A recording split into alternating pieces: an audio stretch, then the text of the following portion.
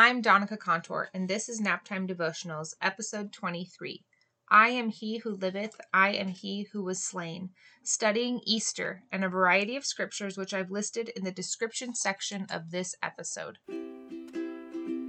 Welcome to Naptime Devotionals, a come follow me study for busy moms. I'm Donica Contour, your host. I'm a mom of 4 kids, wife of a high school theater teacher, and my favorite show to binge watch is Murder, She Wrote. Alrighty, so this time we're going to do, it's still going to be pretty much the same way that we always do it in terms of talk about nature of God in Christ, talk about the plan of salvation, talk about application, but the first two sections are going to be a little bit muddled. They're going to be we're going to talk about some similar things because we're talking about Easter. We're talking about Easter. We're talking about the nature of Christ and the resurrection, and so they're kind of really hand in hand here about the nature of Christ and the plan of salvation, like why it's all so necessary. And so we're going to jump around kind of a lot. I have listed, as I said in the intro, I have listed the various scriptures that I read in the description of this episode. If you can't find it, email me or message me on Naptime Devotionals Instagram page, and I can send you like a list of it. I can send you a copy. So first of all, we're going to talk about one of the come follow me questions in the lesson that it asked that really stuck out to me was, why did Jesus Christ choose to suffer? Why did he choose to suffer? And I love that they say choose, right? Because I think sometimes, at least for me, when I think about God's will for me, I remember wondering one time because we know that Christ learned line upon line, precept upon precept, that he wasn't born knowing everything that he needed to know to be Christ the Savior, right? He learned it a little bit at a time. And I often wonder if, like, before he fully understood that he was going to be the Savior of the world and that there was this plan he had already agreed to, if he had dreams of, like, things that he wanted to do, like if he wanted to be a carpenter, like Joseph, or he wanted to do something else. Or maybe he wanted to be a shepherd, like a literal shepherd with lots of sheep, as opposed to a figurative shepherd in terms of, with people. I wondered all kinds of things. And then did he give that up to be our Savior? I don't know.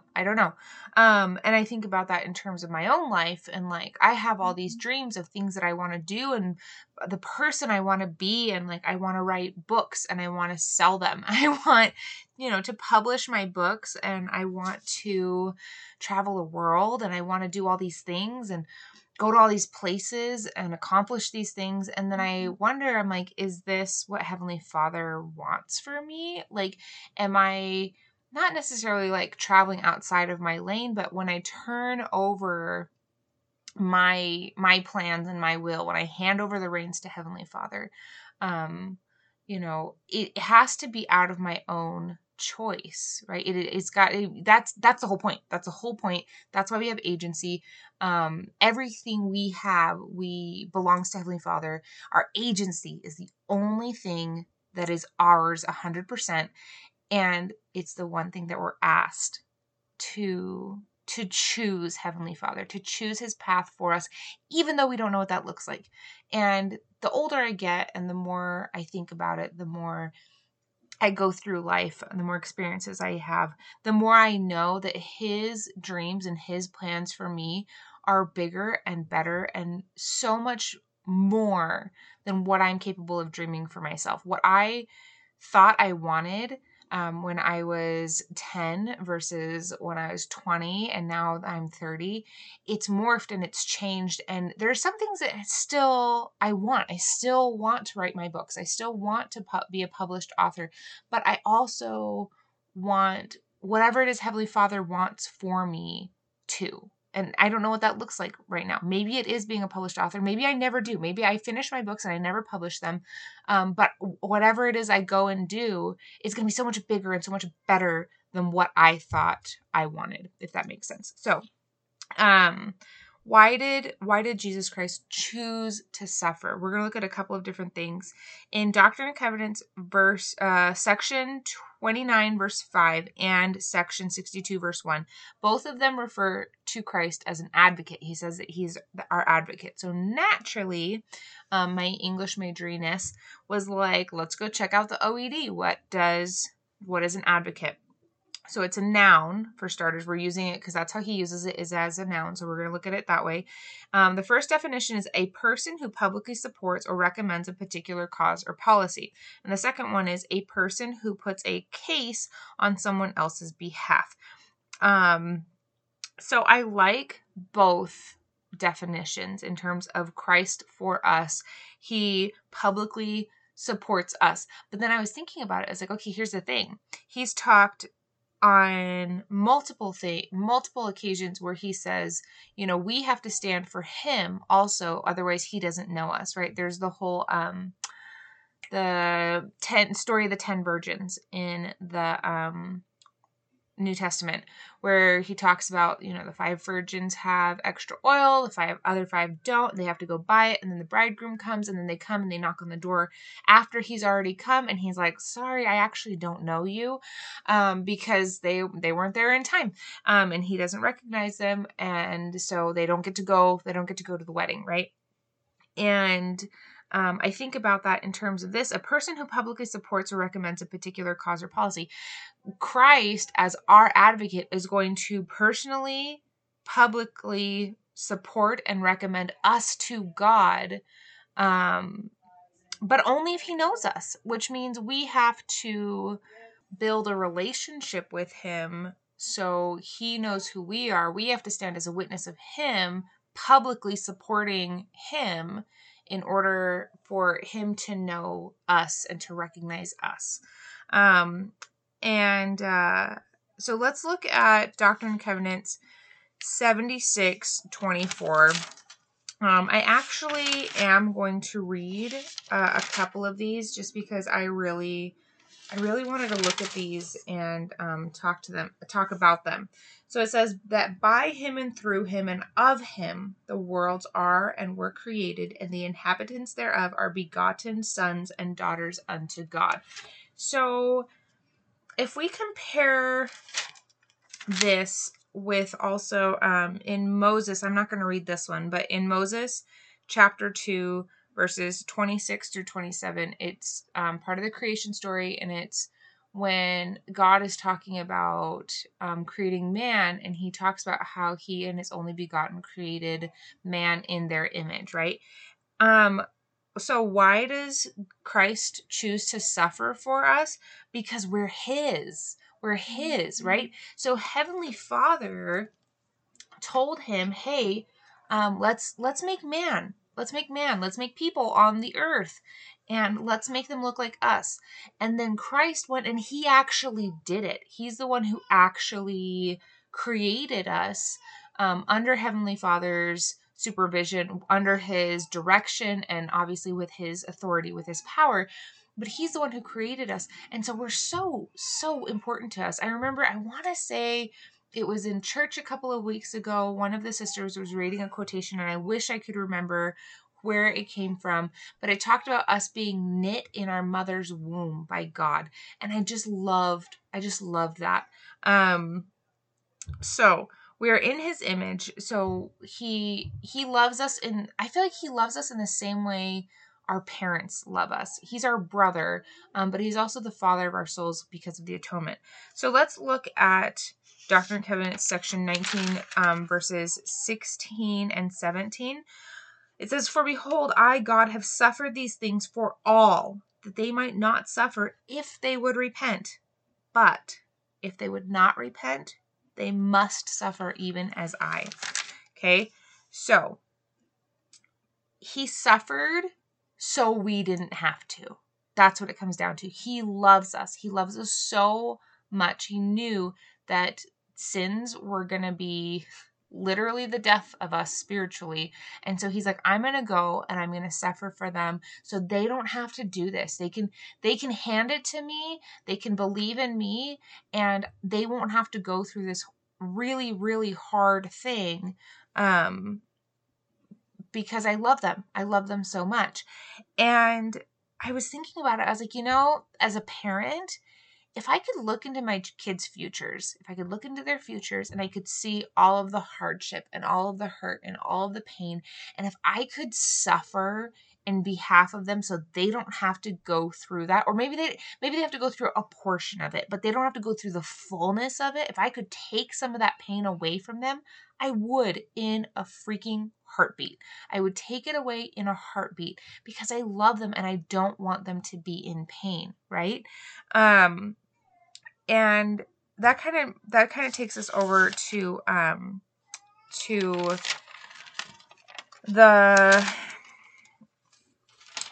Corinthians. Okay, we're gonna move into the plan of salvation here. So, Come Follow Me recommends reading First Corinthians chapter 15. So I'm going to be jumping around there for a little bit, but I want to read this one section that was it was such a light bulb moment for me. It's 1 Corinthians chapter 15 verses 55 through 58. It says, "O death, where is thy sting? O grave, where is thy victory? The sting of death is sin, and the strength of sin is the law. But thanks be to God, which giveth us victory through our Lord Jesus Christ. Therefore, my beloved brethren, be ye steadfast, unmovable, always abounding in the work of the Lord, for as much as ye know that your labor is not in vain in the Lord." Okay, so this was his verse 56. Verse 56 is the one that just kind of was like, oh my gosh, duh, right?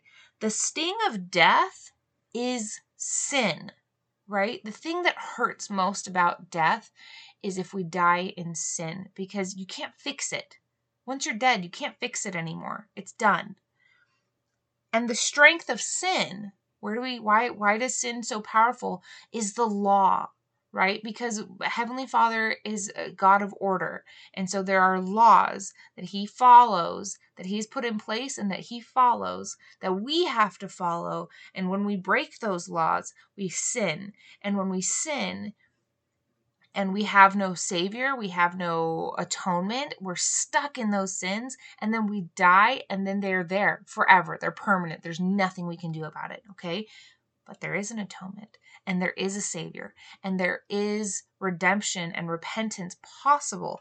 And I just loved that. I loved that so much. And then let's see, was it 49? No, so Doctrine and Covenants 93, 33 through 34. "For man is spirit, the elements are eternal, and the spirit and the element inseparably connected receive a fullness of joy. And when separated, man cannot receive a fullness of joy." And I was thinking about this, and it's like, of course, right? Like, we can't. Our fullness of joy can only come in our physical bodies when our spirit and our body are joined together, which is why we had to come to this earth, right? We had to come to this earth in order to receive bodies, to have the experiences we have, because we could only do it in our bodies. But then we die. Eventually, our bodies give out. They don't last forever. We die. And so when separated, man cannot receive a fullness of joy. Once they're separated, we can't do it. It doesn't work that way. I mean, in section 138, verse 50, it says, "For the dead had looked upon the long absence of their bodies as a bondage." So the dead look at the fact that they don't have bodies as bondage. Like, I don't know what it was about these scriptures that there's just like, oh my gosh, duh moments for me. And so we can only have the fullness of joy can only happen when our bodies and our spirits are one, right? But then we die. So we have the resurrection where we can finally experience eternal joy. And I was thinking about it, right? There's our physical resurrection, right? Which we get because we kept our first estate. We chose to follow Christ. We weren't one part of the 1/3 of hosts that went with Satan and never got bodies. We said, yes, we like your plan, Heavenly Father. We're going to follow it. So just by doing that, we've already kept our first estate.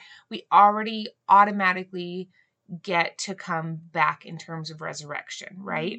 Our bodies will be connected to our spirits once again after we die. Then I think about the resurrection of our souls, of our spiritual resurrection, if that makes sense, that we get through the atonement, where we have to choose Christ. We have to choose Heavenly Father. We have to choose their path for us. And we have that capability because of the atonement. The last thing I want to touch on in terms of the scriptures here is 1 Corinthians 15, verse 49. And it says, and as we have borne the image of the earthly, which we're doing right now, right? We shall also bear the image of the heavenly, which I just loved. The last thing I want to touch on, because it also suggests, the Come Follow Me suggests reading the Living Christ. And so I wanted to read this and then we'll talk about application. Okay. It says, we solemnly testify that his life, which is central to all human history, neither began in Bethlehem nor concluded on Calvary.